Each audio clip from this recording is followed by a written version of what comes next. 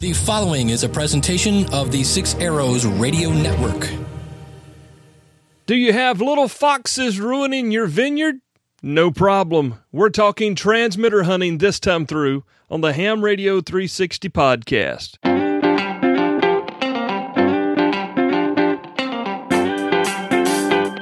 MTCRadio.com presents Ham Radio 360, the podcast. Brought to you by Ellicraft. Now, here's your host, Kel Nelson, K4CDN. Welcome back into Ham Radio 360 podcast. Thank you so much for being here, for your support of the program as well as the sponsors that help keep this thing going as well.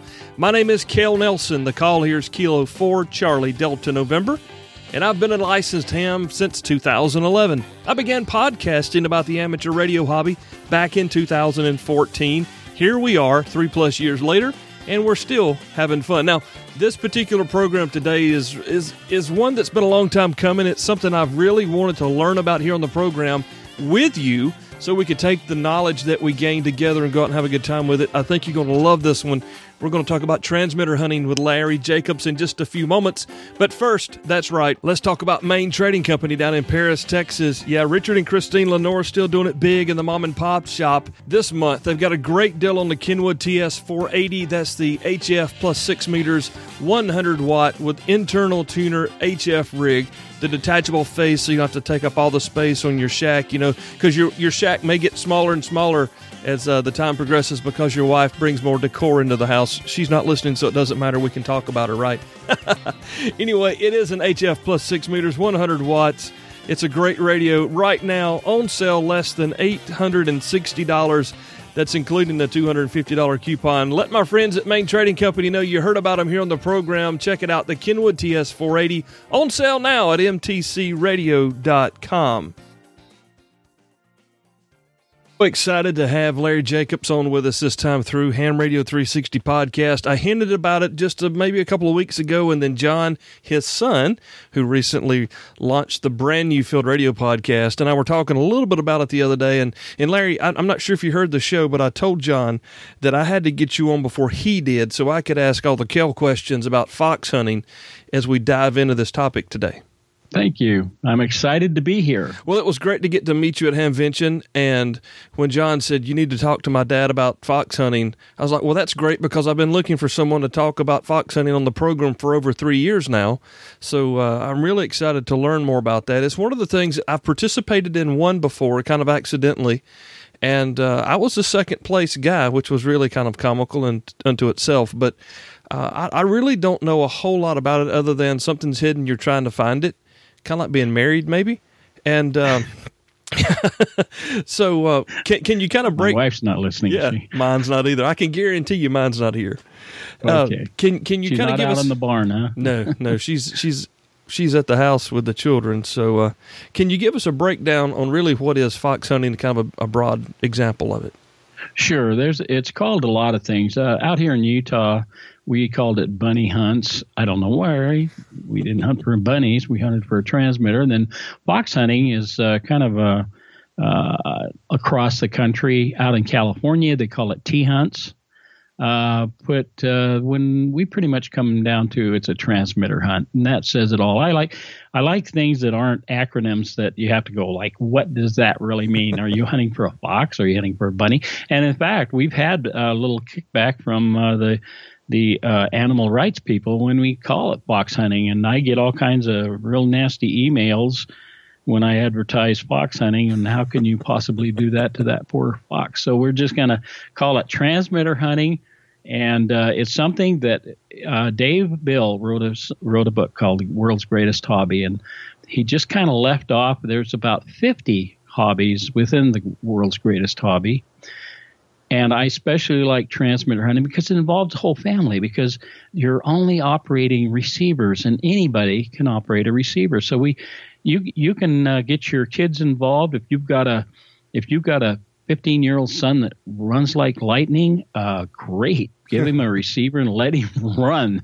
So that's kind of what we do. And it started out on 80 meters and it went to 2 meters, and we picked it up with CAP when they started putting emergency locator transmitters, and so that's basically what it is. So there's two real areas of funning. Yes, there's two areas of funning. One is the family-oriented stuff where we go out in parks and places like that. Actually, there's three, I guess. There's another one that is serious stuff, Southern California transmitter hunters. No rules, no boundaries, no complaints, no clues. And I'm going to talk about one of theirs. It went all the way from California to Utah, if you can believe it. Whoa. And then there's a ARDF, Amateur Radio Direction Finding. It's a national, international competition. And what we don't realize is there are people out there in Europe and Asia. They are professional transmitter hunters, and they run like crazy through the woods to do just that. So it's when I'm thinking about this, and we talked about scouting a few weeks ago, but when I'm thinking about this, it's like, okay, Boy Scouts, we're going to go try to find this radio. Or, for instance, here locally, we've had some fox hunts where they put the fox or the transmitter wherever, and then couple guys get together, 2 or 3 in a group, and then they try to find it somewhere in town. But it's more than just a game that they play in local clubs. You've just expressed this is a pretty serious thing to some folks out there. Oh, yeah. Around the world, it's crazy time. In fact, next year, the international is going to be in Korea. And I can tell you right now, the people that put those Korean courses together, they don't play fair. They make you run through rice paddies and all kinds of terrible things. But we're a little more kind to our people out here. If we were coming to your local club or just local club in general, potentially, what would we expect, or as you've seen in the past, for a transmitter hunt? What should a new guy kind of expect to go into? Well, there's several ways we do it. One is I always try and have about 5 walk-around transmitters where we don't want them to, if we're having a ham fest and we're doing transmitter hunting, I don't want them to have to leave the ham fest to go participate in it.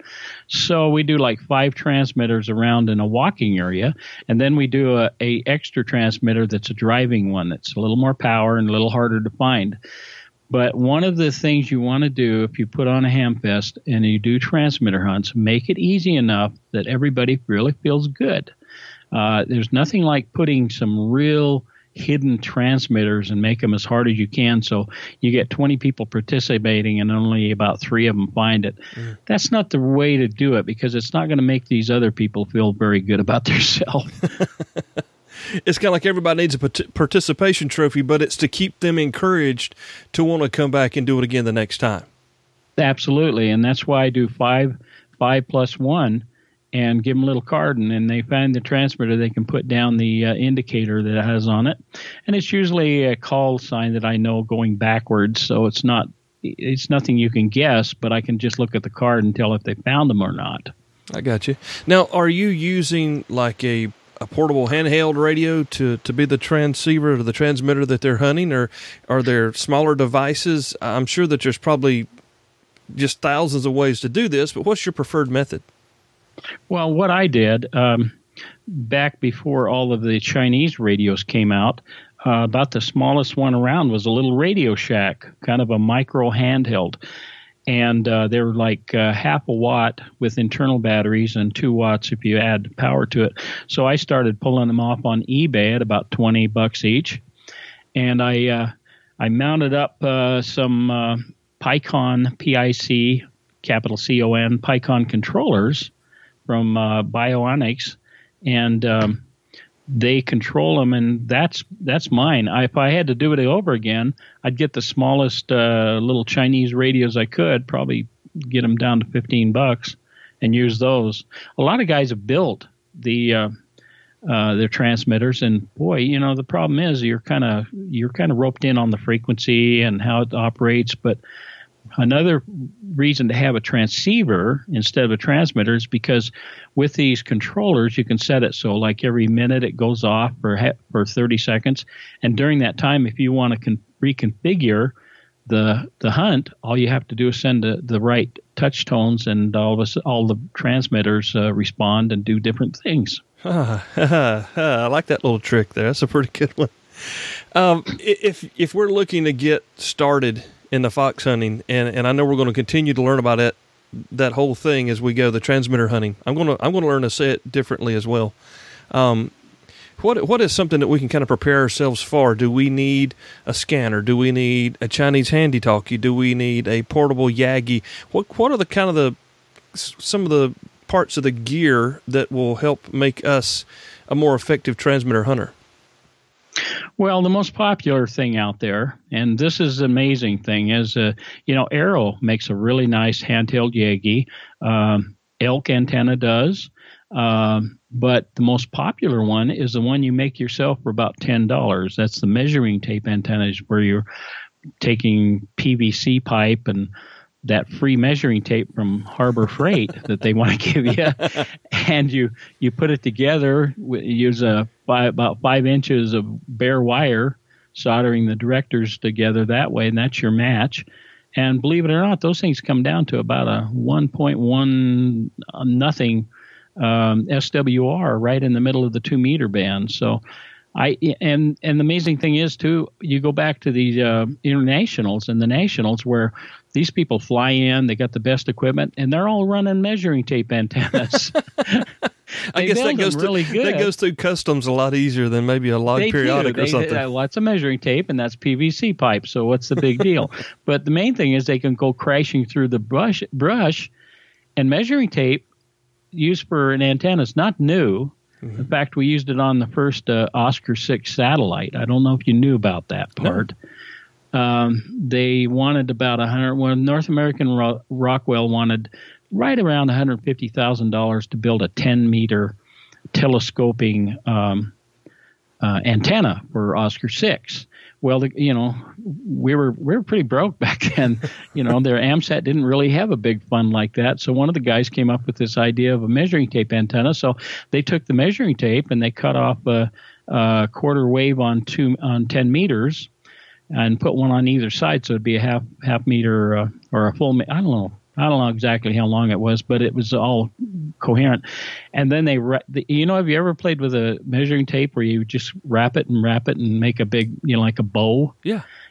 Well, they did that, and then they put a pin. And so when Oscar 6 went launching onto space, they had little cables that pulled the pins, and out comes the measuring tape like you played with when you were a kid. There it is. Now, as a bonus, they painted one side black and one side white, and it became a solar windmill, and that caused the satellite to rotate. So, I guess that really has nothing to do with fox hunting, but it's quite interesting. Yeah, it'd make a great show topic. I like that. I had no idea. And wow, more magic of ham radio here on Ham Radio 360 podcast. There you go. I want to come back with you in just a minute, Larry. I want to talk some more about this gear, about the tape measure antenna, and how we're going to utilize that to fox hunt and kind of get an idea about what is involved doing a fox hunt. So stick around, guys. We'll be back in just a moment. You're listening to the Ham Radio 360 podcast.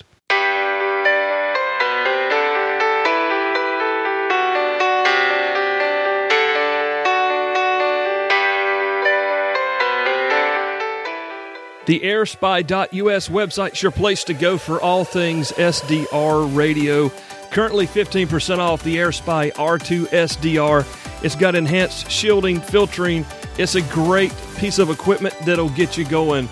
Yeah, it may not be the $20 dongle that you're going to get off Amazon or from eBay. It's not supposed to be. This is not your grandma's SDR. Listen, you got questions, they can answer them over there as well. Check them out, airspy.us. airspy.uniform Sierra. We're back with Larry Jacobs, WA7ZBO, and we're talking transmitter hunting, fox hunting, bunny hunting, tea hunting, fill in the blanks. I'll probably say it wrong 5 or 6 times between now and the end of the program, but Larry, thank you again for coming on with us. We're really excited to have you here. Thank you for stopping by. My pleasure.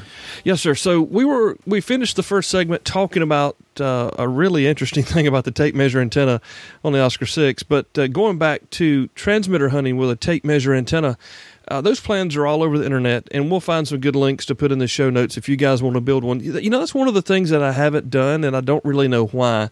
I think I may do that and see if I can come up with something to make it work around here.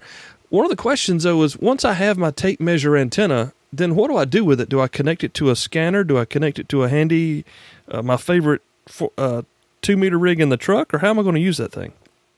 Well, the most common thing is a handheld. And the nice thing about these, not only they're very directive on receive, but also on transmit. So it makes a dandy emergency 2-meter 4-element, 3-element antenna, not only for receiving and transmitting, but in our case, we want to receive it.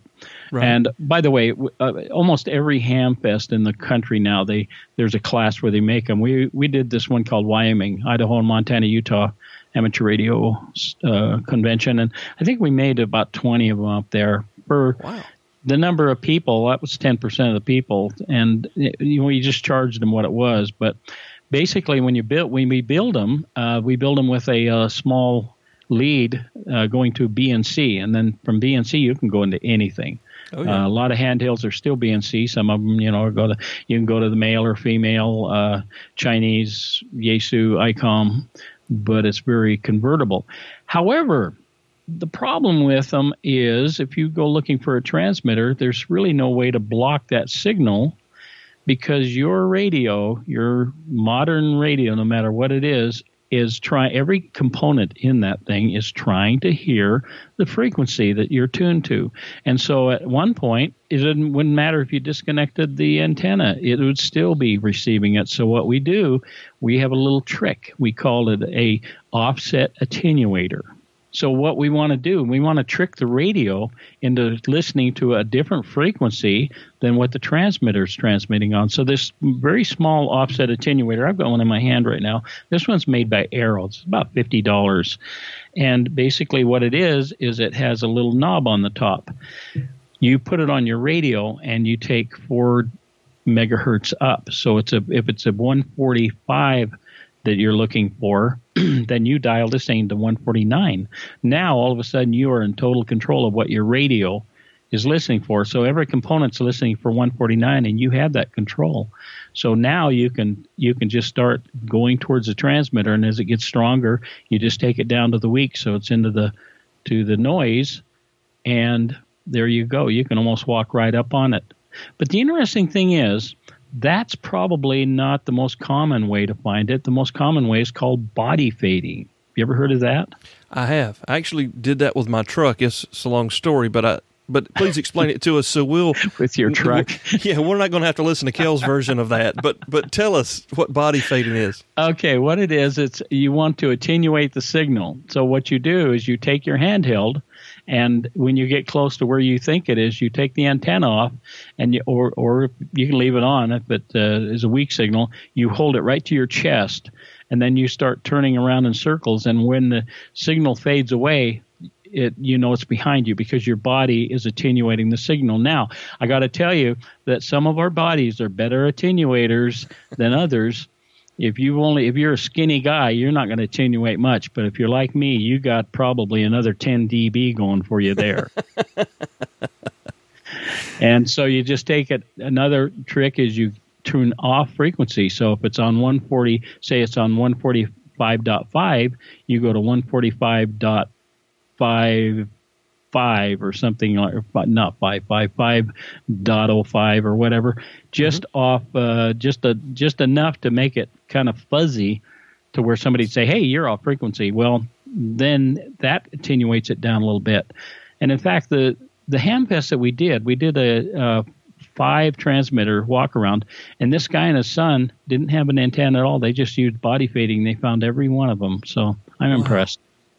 So we're just using ourselves basically to interrupt the signal back to the receiver. That's right. And the bigger yourself there is, the better it works. and that will work, Larry. That would work if we were 2,000 feet away. That would work if we were 200 feet away. We're just trying to block to kind of get a direction to point ourselves into. Is that correct? Yes. You can. I would suggest you put it on your chest because it's kind of hard to hold it on your back. Yeah. So, And just turn on your heel, and that's where you need to go. That's right. Gotcha. So that's one way that I've seen people do that. I've also seen people use the handheld directional antennas.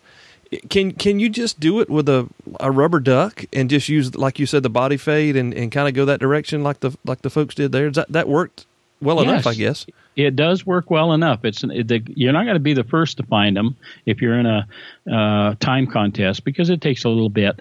The guy that has a handheld Yagi, like a measuring tape antenna, and a good either offset attenuator or a BK3YNG sniffer 4, $300, and all it does is sniff hidden transmitter. So, there's always going to be something that comes out a little bit better. And I've got one here I can play with, so it's got automatic attenuation and everything. So there you go. And Yagi's not the only one. You have Faraday loops where you actually go for the fade, where the null.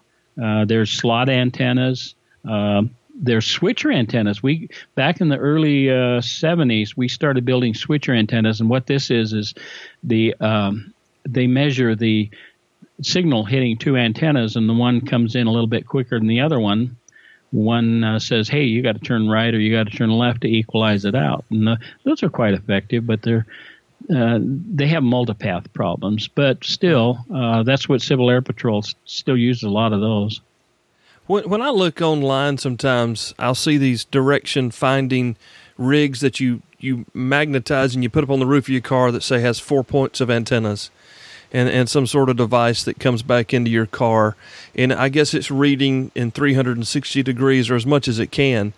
I'm assuming that could be used in a transmitter hunt, but that's not really where we're going with this show. Have you ever used anything like that? And if you have you compared it to what we've been talking about? And is there any difference in the use of it? Yeah, I've used them. I had one, but it wasn't a very good quality one. It's made by Ramsey. But it did work, but it's mainly those are driving like, hey, you're going to go find something 20 miles away. And it's kind of hard when you want to stop on the freeway and get out and get your Yagi. That's right. So you see these still, police use them for finding low jacks and things like that. But they're effective if you have, and it's kind of cool too. And back in Dayton, I don't know if you saw, there was a booth there that had one that was a software-defined radio, had a little thing going with a computer, and it looked pretty cool. I was really tempted, and then I thought, when would I use that? Yeah, there's always something to tempt someone at Dayton. Oh, really? Yeah. My biggest temptation was the Tennessee pork chop sandwiches. Yeah, that was amazing, and the sausage that was as big as that was amazing as well. Breakfast. Ham. Can you believe this? Hams are talking about food on a ham radio podcast. Exactly. Hey, I have. Like I said, I participated once, and it was kind of a fluke that I even participated. The local club was having an event, a transmitter hunt. I was actually supposed to be working that morning for my wife, and I left her shop, and I went towards the east. Her shop's on the east side of town. I went further east, and I heard the transmitter, and I was like, wait a minute.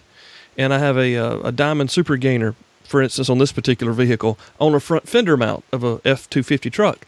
And I was able to drive around and point my omnidirectional antenna and find the dadgum transmitter, the second guy to find it. It was just amazing to me but I was using my truck as the body fade, but I was using the body of my truck, I guess you'd say, to do that. But that's my transmitter hunting story. I didn't win, but I was second place. That for a guy that just stumbled across it, that's a great story. I'm going to use that one. Okay, I'm going to put that in my ream of stories about transmitter hunts, and I got a few of them. Well, my big head inside the cab of the truck blocked. It was the head fade thing there. I don't know, but it worked. I was able to orient my truck in the parking lot, basically doing donuts without spinning the tires. And finding when it would transmit, finding where it was hot, and kept moving in that direction and stumbled right over them. It was great. I was so excited. You definitely got to get into this, Cale. Well, it's so funny you mentioned that. My buddy Pokey, who is our EC of the local Aries group here, is really wanting to learn about fox hunting. I know he's going to be excited to hear the show, as well as help our local CERT group and the local SAR teams to learn about transmitter hunting and direction finding. That's one of the things that I needed to learn something about it. The reason for, because I need to be able to help, build these antennas and figure out how to do these things. To me, it's another thing to do. And I want to talk in just a moment about transmitter hunting when someone local may be causing a problem. Have you ever done anything like that before? Yes, actually, we did it, and we found 2 stolen radios. When I was in the Civil Air Patrol, we found a couple planes. I didn't find anybody running off the road that was using his ham radio, but using the techniques. And by the way, I'm probably the only professional transmitter hunter you've ever seen, because I worked for the railroad, and we had a thing called a rear end device, and that took the place of the caboose. Yeah. And they operated on UHF, and they sent signals back and forth to the front end to tell them, hey, the rear of the train's moving, here's your brake pipe pressure and all that. Well, I'm out here working on the railroad, and this train pulls in, and it just jams all of the other trains. And we had engineers out there looking at the power lines and all kinds of things. And I said, this is nuts. So I fired up a 2-meter radio on UHF, found the frequency, and went and found the rear end device for them. And what happened, these things would come in, they'd be locked on. They're supposed to just come on for about a quarter second, transmit, and then go off. Well, they'd lock on. So the train would pull in. He'd block everybody until he left. Wow. And so I ended up creating a job for myself, finding rear end devices that were locked up until they came out with a timeout device. So I don't know. Did that have anything to do with anything, by the way? Oh, yeah, absolutely. And I want to talk some more about it. Yeah, I do. I want to hear some more experiences and potential for us to be able to help folks in the, let's say, the local EMS or the local police department when someone's screwing with the radios. And we'll talk about that in just a second here on Ham Radio 360.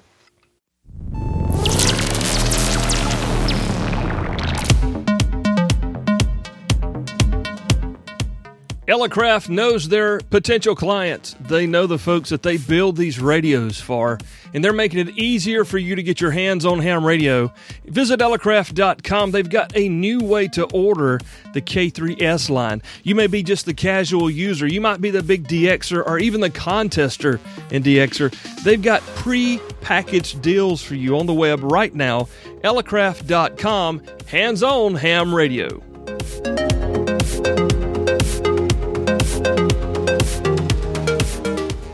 All right, so we're back with Larry, Whiskey Alpha 7, Zulu Bravo Oscar, and he just admitted to us that he was a professional transmitter hunter, and I didn't realize you worked the railroad either. I'm a model railroader.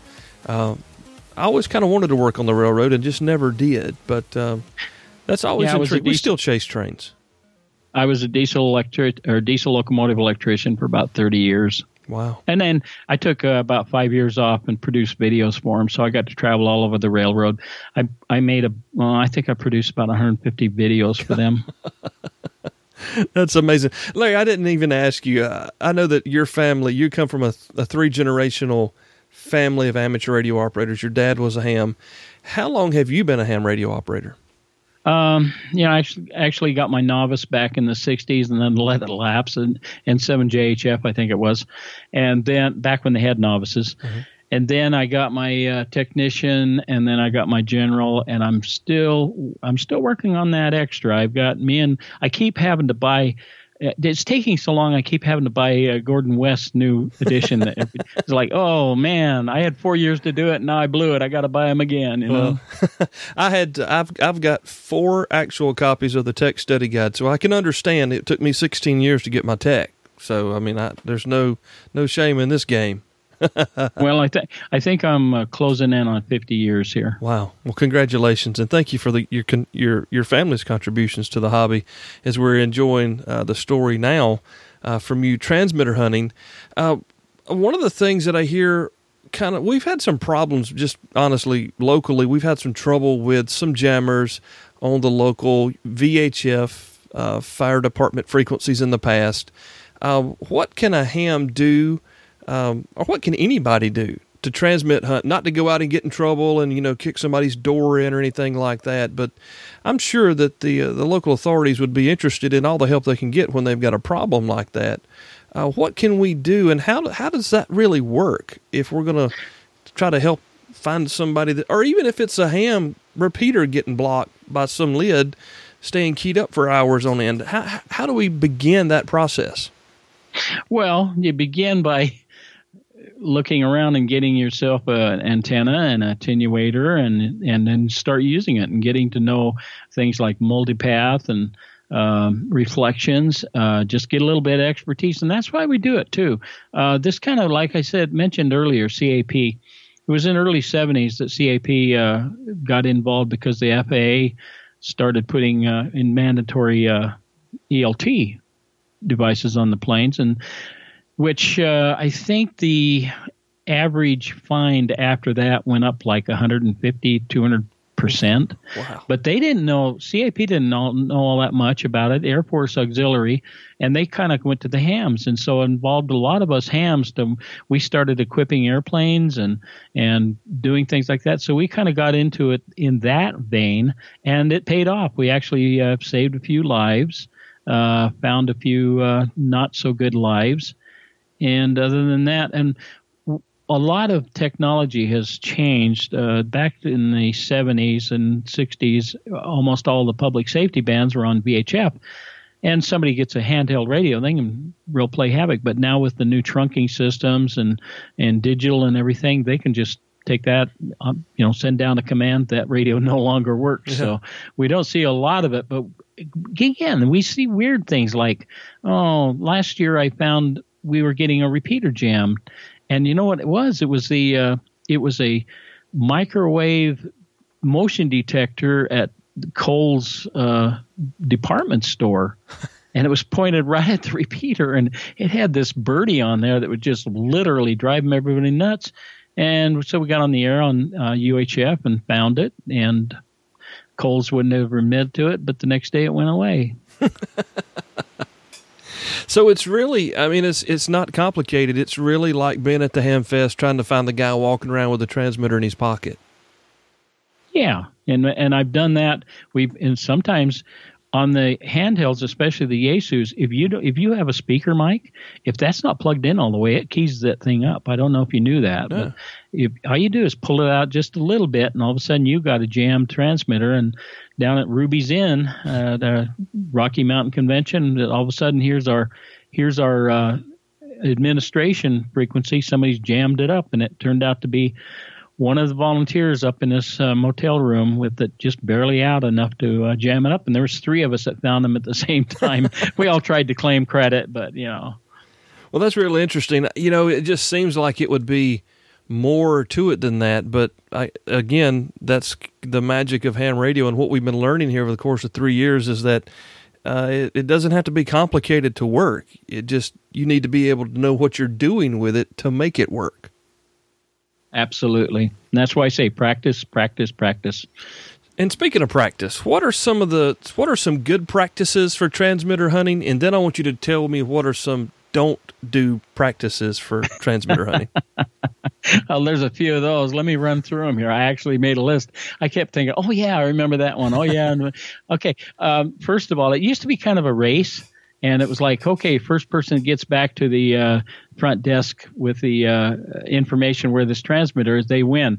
Well, I got caught up in one of those one time, and my son John was driving my truck, and we found it. He got into a race back to through the campground, and we come barreling in a pile of dust, and I'm in the back laying down spread eagle trying to keep from bouncing out. And along behind us come a half a dozen very mad campers about, hey, why are you racing through the parking lot? Also, it's very dangerous. So a lot of the clubs now, rather than make it a race, they make it a mileage event. So they take your miles, and then whoever comes in within an hour with the less miles, they actually win. And out in California, we even have a name for it. It's called the Crenshaw Mile. Crenshaw Boulevard, it's a donut shop now, and you line up your front bumper with the edge of the donut shop, and then you drive Crenshaw Boulevard for 9 miles, and you pull over to the side at this other place, and somebody looks at your miles and says, "Yep, your 9 miles is actually 8.99," and then they use that as a multiplier or divider to get the thing. So we don't like to make them running races. Another thing is, if you're putting out 5 transmitters, try and do it in a way that it's not the fastest runner, because the most of us that go these transmitter these conventions, we're not really running mood. I've got a leg that's probably gone, and the other one's talking to it and saying, "Hey, I want to be there." And for it to turn into a hey, the fastest runner wins, that's kind of hard. Also, you don't want to make it too hard. Like I said earlier, make it easy enough. You can make a couple hard ones, but make them easy enough that it whets their appetite. How would it be if you entered the Boston Marathon, and after the first person comes across a line, they close down the finish line and all go home? It'd make you feel kind of weird, wouldn't it? Oh yeah, it wouldn't be worth running. No, well, you want them to come back and get better and better. Watch your times. I went to a transmitter hunt one time where the guy says, "Yeah, we're going to make it really hard. It's only going to come on for a half a second every 5 minutes." And he picked the frequency right on top of a control frequency for a repeater. Well, that was a little frustrating. You sit there and all of a sudden here goes a signal and everybody swirls around which direction. Hey, it's gone for another 5 minutes. Yeah. So make it easy enough that it whets their appetite and gives them success, because success always builds it. There's one of the things that I enjoyed about the one that I kind of fell into was that it seemed like to me it was transmitting often enough that I wasn't just sitting there waiting, and it transmitted long enough that I could do donuts in a parking lot and get a better feel for where it was at. That's a great idea. At the most I do 1 minute on, 1 minute off, so it's very dependable. But most of mine are constant, and with these new little handhelds, you can do that.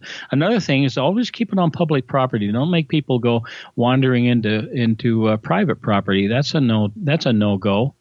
And also, you're going to draw attention. Be a good ambassador. When somebody walks up to you and say, "Hey, what are you guys doing?" Don't say, "Oh, we're talking to Mars," or we actually, now this is true. We were having it at a convention site at a hotel where, 99% of the public was unaware of what we're doing. Mm-hmm. The guy hid the transmitter at the swimming pool. And so when we show up with these antennas, one of them, of course, "Hey, what are you guys doing?" And he says, "Oh, there was a Soviet satellite came down with a radioactive payload, and we're trying to find it." Oh, gosh. Well, we got a call real quick from desk saying people are checking out. Oh my gosh! You're not welcome here anymore. Wow. Okay. Yeah. So don't be the wise guy. Just tell them what you're doing, and also, if you want it, to get some little ARL leaflets selling, "Hey, this is ham radio," and maybe we'll interest someone, but at least we won't put them down by telling them we're talking to Mars. Yeah. Yeah. So there's some good ideas. What are some bad ideas?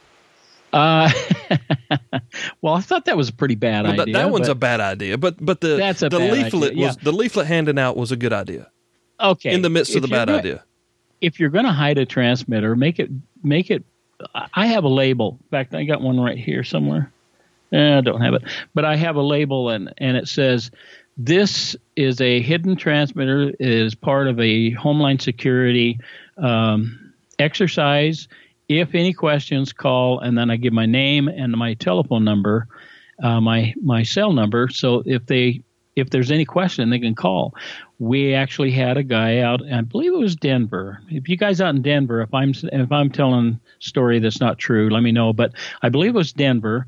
He put the transmitter in an ammo container, which is quite common. Mm-hmm. Then he went to the bottom underneath a freeway, and he chained it to an overpass, and then he wrote on the top, "This is not a bomb." Oh my gosh!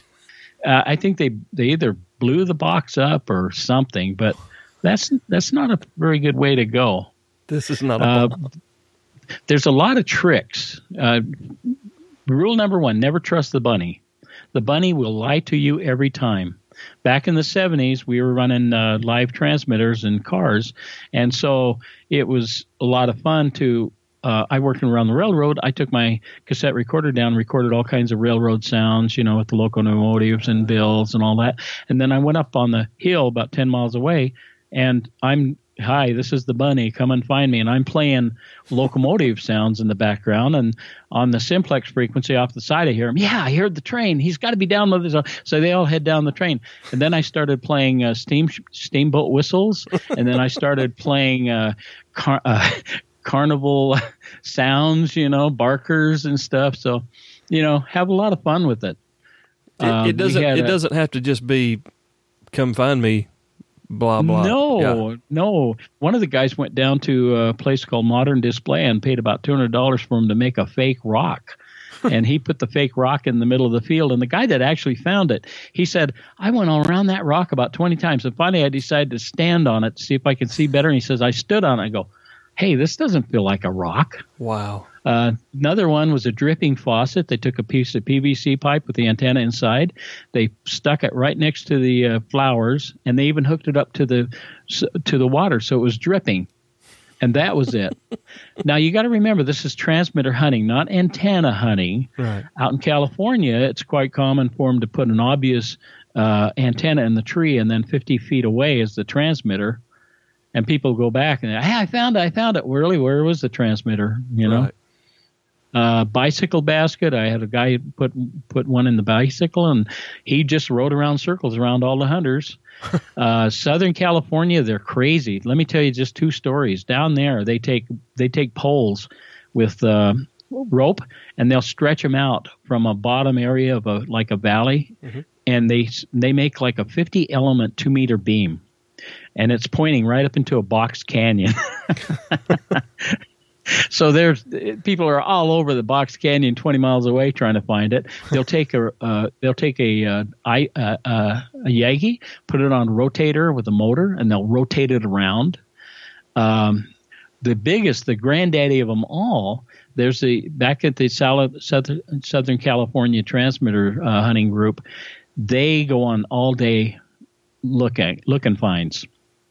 They were told they were in California, just outside of LA, and they said, okay, travel west until you hear it, or east, travel east till you hear the signal, and then go find it. The transmitter, by the time they found it 2 days later, was on top of a mountaintop in St. George, Utah, over 300 miles away. Most of them never made it past Vegas. Their wife says, no, turn around, come home. That's it, Right. One of the worst things I've ever heard, and this happened here in Salt Lake back in the 60s. This is when everybody was on AM 145.5 AM 2 meters. And the transmitter was actually in the airport terminal in a briefcase strapped to one of the chairs with a chain, with a lock, with a coat hanger antenna coming out of the top. The guys that found it, they actually pulled their car right up in front of the terminal. And you can't do this these days. Yeah. Pulled up in front of the terminal. They got out. They brought this. One of them took the battery out of the car. So here comes three guys traipsing through there. One guy's carrying a battery. The other guy's carrying the radio, which is, I can't remember what radio. It was one of the old radios. And another guy's carrying a 4-element beam. And they're traipsing through the airport looking for this briefcase. Oh, my goodness. Times have changed. I don't think you're going to do that anymore. No. You won't get near the front door with anything in your hand like that, I can promise you. Now, one of the sneaky things we did a couple of years ago, John works down in a building where there's a lot of police cars.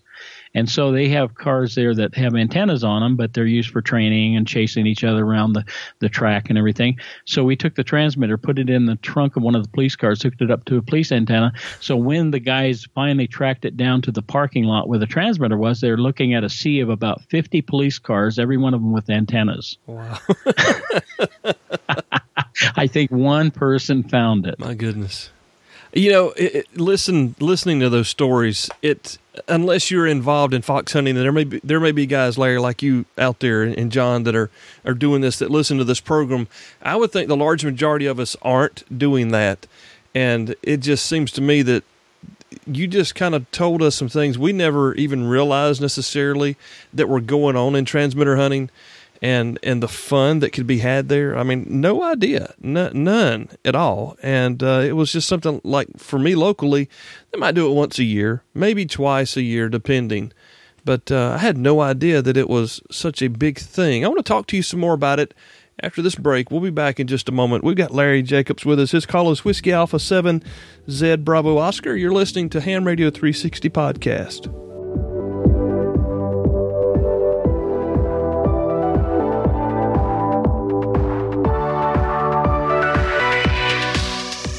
MTCRadio.com is the place to go to pick up your ICOM radio gear. We talk about it every show. Listen, if you're interested in getting into D-Star, they've got a brand new introductory rig, entry-level D-Star radio for you right now at MTCRadio.com. Check it out. It's the ID 4100.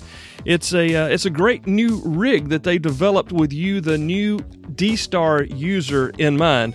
It's got GPS built into it, an optional Bluetooth capability. There's an app that you can use along with your phone, as well as an SD card. It allows you to not only record things that are being said over the radio, it also allows you to pre-program the frequencies you want into the memory banks of the radio from your computer instead of having to do it with a cable and this and that. Check them out, mtcradio.com. It's the ID 4100 from ICOM.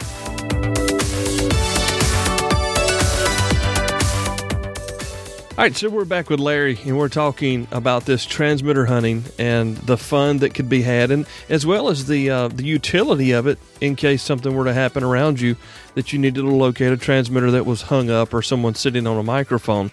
Happens all the time on the local fire department frequencies for some reason. I'm not really sure why, but maybe they just need some training. Maybe I could start a contracting business. Anyway, let's talk about when we're going out on a transmitter hunt. Larry, are there certain things that we can anticipate hearing or things we should look for? Anything like that? You bet. One of the almost universal calls that are given out is MO and then E or I. Let me see if I got one on here. 5500. No. Try it again. 555. Oh, there we go. Okay. This is one of my. Okay, he's sending out MOI. You don't have to know code. If I've got 5 transmitters going, can you hear that okay? Oh, yeah. Okay. All you have to do is count the dits at the end. This means it's transmitter number 2. And in this situation, let me turn this guy off. In this situation, I have 5 transmitters, and they are going at taking turns. So I got 5 minutes worth of transmitting. One transmitter will go for a minute. It'll send out an ID, It'll send out an ID. And then the next one, it'll turn off. And then as soon as it turns off, the other one comes on. So now you've got 5 rotating transmitters all on the same frequency. And they've got little calls going that tells you I'm transmitter number 2. So you have to look at this and go, do I want to start chasing each one individually? You go crazy because you have to, at one point you got to go, I'm going to stand right here for 4 minutes and wait for that transmitter to come on so I can find it and then go to the next one. Right. If you try and chase them back and forth, and I try and stage them so that they're not in a pattern, this one over here will be way over on this side of the yard, this one will be on the other side of the yard, so you can't really chase them. But that's one of the things, and that's kind of universal. That's what international transmitting hunting is all about. Is that some kind of device that is commercially available that makes those tones? What were you using there? That's the PICON controller, okay. PICCON, and it's Bionics. And they have, it's www.byonics.com. He makes a really nice controller. And for you workshop guys, you can build your own. They'll send you the board and all of the components. You can build it. I'm not that good a builder anymore, so I just buy it. It's only about $65 for the thing. But this will do a myriad of things. It'll send your call. It'll turn on and off at different points. And like I said, if you hook it up to a transceiver, you can actually reconfigure it. And if people are getting too close, you can say, "Oh, I'm going to only put it on for 1 minute every 5 minutes if you want," So that's kind of cool. Now, what I was receiving here on, this is the BKY or BK3YNG Sniffer 4. These are actually made in Australia. And it's such an insulated little box that if you take the antenna off, you're not going to be getting anything into it. So and it has automatic attenuation. I'm going to turn this thing on and show you. Instead of having an S meter, it's audio. So it starts out low, and as you go higher and higher and higher, it kicks in another 10 dB attenuation, drops down low and higher. So with my measuring tape antenna and this, I can just walk literally. I can go from 5 miles away to walking right up onto the thing. Wow. And you put on stereo headphones. I know you're stereo. And you're listening to the signal from the transmitter in the left ear, and you're listening to your little sniffer in the right ear, and nobody else can hear it. So you're not giving a clue to the other hunters. You can just watch. And the thing of it is, when you find it, don't get real excited. I found it. You just nonchalantly, there it is. I'll just keep looking this way. Oh, maybe it's over there by that trash can. And it's kind of a card game. You got to have your poker face on when you play these things. Yeah, and that's not a really inexpensive device, but it's what, $300-400 to buy that sniffer you're talking about. $300. When I bought mine, I had to get it from Australia, and I had to wait a whole month for them to build it, ship it. But there's a guy down in Southern California that actually stocks them now. Cool. So you can almost get it overnight if you want. But they're $300. That's a really interesting device. I mean, that would be something good for any municipality or anybody to have, I guess. Well, I use it with the Scouts too. It's got a Scout mode. Okay. You can program it, lock it in so the Scouts can't mess it up. And one of the things we do out here is geocaching and transmitter hunting. And what we do, we give the Scouts, okay, here's your geocache GMRS. Here's your GMS. Did I say that right? Anyway, here's your geocaching coordinates. Mm-hmm. So they take the GPS and they go find it, and then they'll find the treasure, and in it'll have the frequency for the transmitter. So then they'll take their antennas and go find the transmitter, and there's the next coordinates for your next geocache, and you can do this 6-7 times as long as the Scouts can keep finding them. So they have to find the geocache to find the frequency, to find the geocache to find the frequency. Find the frequency to find the geocache to find the frequency. At one point, you got to stop. Yeah. But, this is part of radio orienteering, a merit badge, right. And that qualifies. So, hey, if you're a Scout guy, this is a great way to get out of the house. You tell your wife, well, I need to go find this. We got to help the Scouts. I mean, there are... That's a brilliant idea. I mean, talk about a great practice for something like CERT or a local search and rescue group, or even your Scouts or anything like that. I mean, there's just loads of opportunity to learn in every bit of that. Yeah, it was about back in the 70s. Remember when CB was big time? Oh, yeah. 2-meter rigs are being stolen like crazy because they look just like CB. In fact, Antenna Specialists even put out there a little thing that went on their antenna that says, "This is not a CB antenna." Well, we were on the local repeater one time, and all of a sudden we get, breakity broke. Anybody copy the big dog out here? It's like we thought it was a ham messing around. So somebody comes back, "Yeah, this is Stinky. How you doing there, big dog?" Well, big dog come back, "Yeah, breakity broke. I've got this new CB I just bought, and boy, it's a good." Well, we figured out he thought he was on CB. So there was like 3 of us started conversation. "Yeah, there, big dog. Where you at? We'd like to see that big CB of yours." And he told us he was at a car wash out about 15 miles away.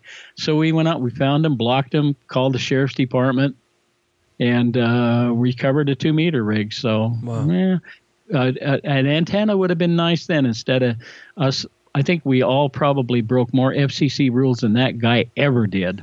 just trying to find him. Trying to recover the FCC's licensed rig. Yeah, that's true. That's funny. Well, you could do that cough thing where you do your call sign and a cough, like K4CDN. What was that? Well, the thing of it is, we didn't want to use their call signs because we thought they'd give it away. So we all got handles that day. That's funny. And since my call was ZBO, I called myself Zebo. And the crazy thing is, I'm still known to this day by half the people in the valley as Zebo. It's a good thing I didn't pick Stinky or something. Yeah, something bad. Yeah, something. Yeah. They'd remember that one too. Yeah, I'm afraid so. Well, Larry, we've enjoyed catching up with you. I tell you, the time has really gone fast, and it doesn't always do that sometimes when you're learning about something, but this has just been brilliant to listen to. I had no idea that first it was an international competitive thing. I had no idea that people were so involved in this, and it was such a part of the hobby. Local Hamfest here, I don't think they do a transmitter hunt, but are building antennas. I like that idea as well. So thank you for coming here and hanging out with us. And like I said, being a ham all these years, and your father and now your son, it's just some really cool stuff to see it pass on through. And building on that and sharing with us what you've learned over these almost 50 years of being a ham. Well, I appreciate the opportunity. I'm a missionary for ham radio, for sure. Absolutely. Well, I've been called an evangelist. It's kind of funny. It's almost like, why are you so evangelistic about this ham radio thing? And my question is, well, it's great. I mean, I tell people, if I go to a great restaurant, I tell people about it. If I like my truck, I tell people about it. So why wouldn't I tell them about my favorite hobby? There you go. You got her down. Yep. Well, Larry, thank you again. Guys, his call is Whiskey Alpha 7 Z Bravo Oscar. His name is Larry Jacobs. You can catch his son, John, on the brand new Field Radio podcast that follows this show on Thursdays. So make sure you're tuning in as well. So we appreciate you being here, Larry, and thank you again.